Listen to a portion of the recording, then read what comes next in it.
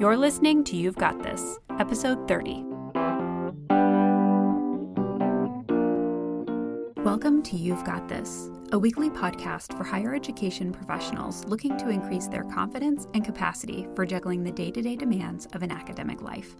I'm your host, Dr. Katie Linder.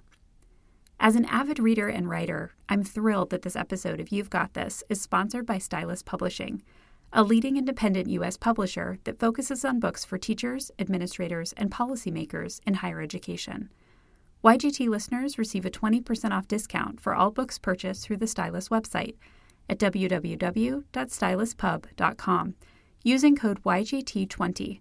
So make sure to check out their catalog to see if you can find your next great read. On this episode, I thought I would talk about what I refer to as back pocket teaching activities.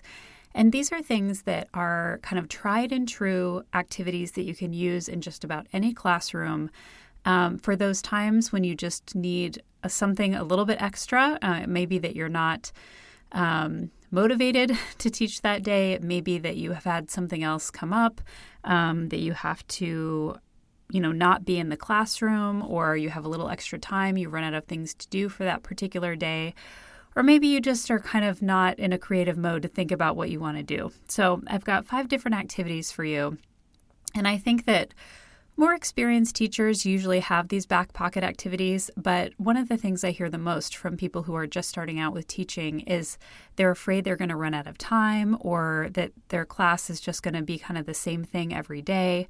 So these are great activities for anyone looking for just something new to infuse into your classroom.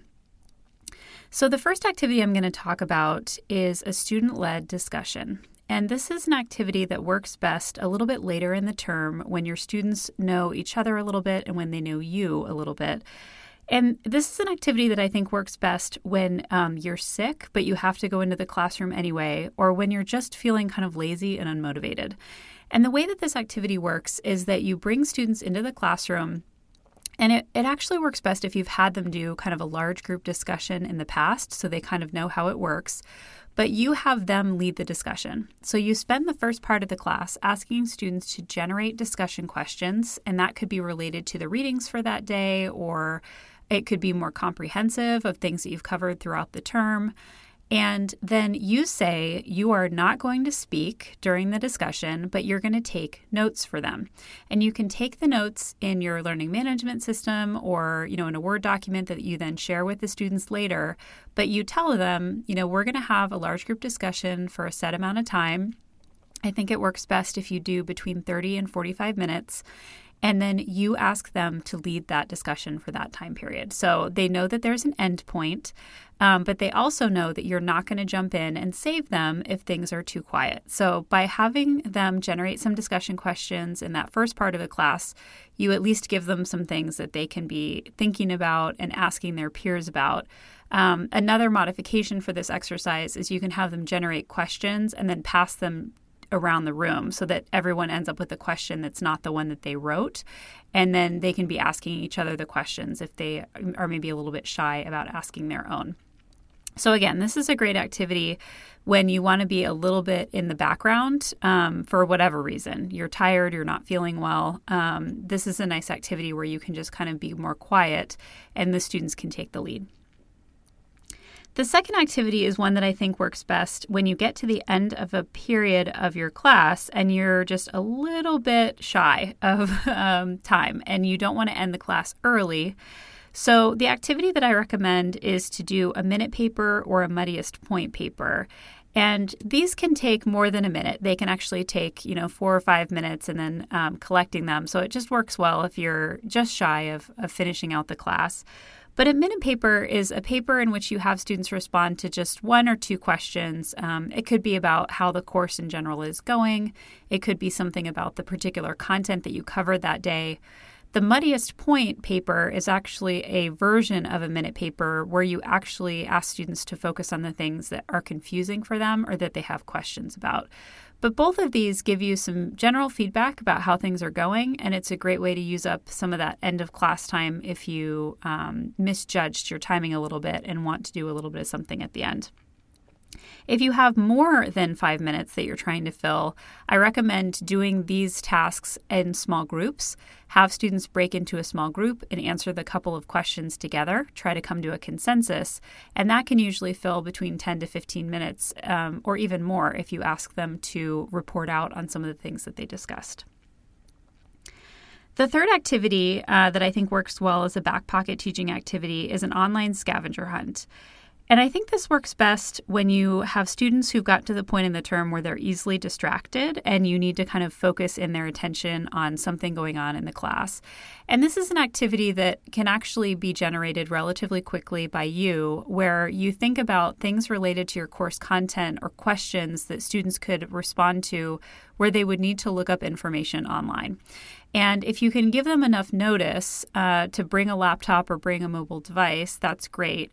But for the most part, students usually have a mobile device that has internet access, and you can group students into pairs or small groups around the people who have those devices or laptops or tablets where they could be doing the scavenger hunt in teams. This is something that you can easily build a little bit of competition into by having students kind of race against the clock and against each other to find all the information that they need to find. It's a little bit fun. I think it gives students a little bit of a break while still keeping them in the content of your course. And again, it can help kind of bring their attention back to where you want it. So they're not just glancing at their phones to look at text messages, but they're looking at their phones for content related to your class. The fourth back pocket activity is guest lecturers, and these work best when you're traveling or you're just not around. They can also work best for the same reason of the student-led discussion I mentioned earlier, where you're just kind of feeling unmotivated or maybe you're ill, but you still need to be in the classroom. I think it's really important for each class that you teach to find a guest lecturer that you feel comfortable enough with that you can call them on a relatively moment's notice. I mean, if something comes up, maybe they have a more flexible schedule or it's a good friend of yours who's willing to kind of work with you if something comes up. But for each class that you teach, I think it's helpful just to have that person that's related to that content that students are going to find interesting.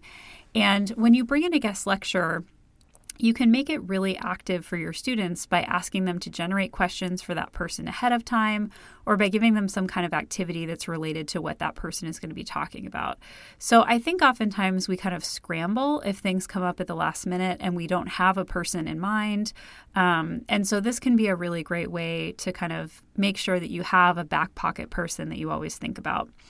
Another thing, if you have a little more time and depending on your course content that could work well for this, is a Skype call if you have someone who would be good but can't come to your classroom physically, or a panel if you have maybe a group of people on campus who could speak to a particular issue with your course, you could bring in a panel.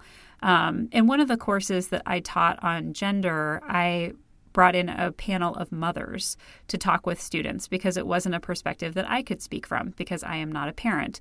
And so I brought in a panel of mothers to answer questions from my students about how they engaged with issues of gender with their children. And that was really fascinating. It was also really easy to pull together because I knew a lot of mothers on campus that I could just say, would they be willing to come and chat with my students? And it worked out really well. The fifth and final back pocket activity that I would recommend are games. And these work best for midterm or exam review periods or in general when your students are feeling really stressed out.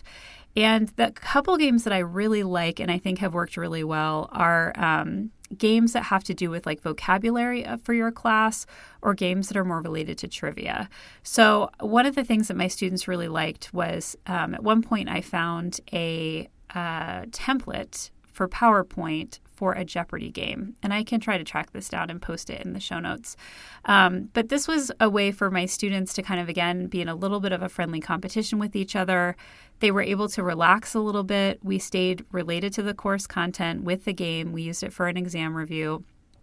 And it was just a way to let everybody take a little bit of a break, even though we were still focused on helping students learn and prepare for the exam. So games are another thing that maybe you create the template or you have a PowerPoint or other kinds of organizational strategies for those games. And it could be that you create trivia cards or, you have something that you create at one point, but then it's one of those things that you then have in your back pocket for the future that you could pull out for a future group of students that might find it useful.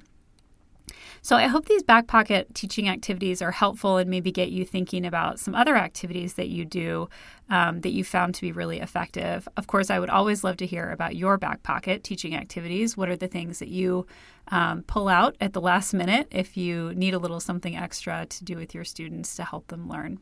So thanks so much for listening to this week's episode of You've Got This. I'm Katie Linder, and I'll be back next week with another episode.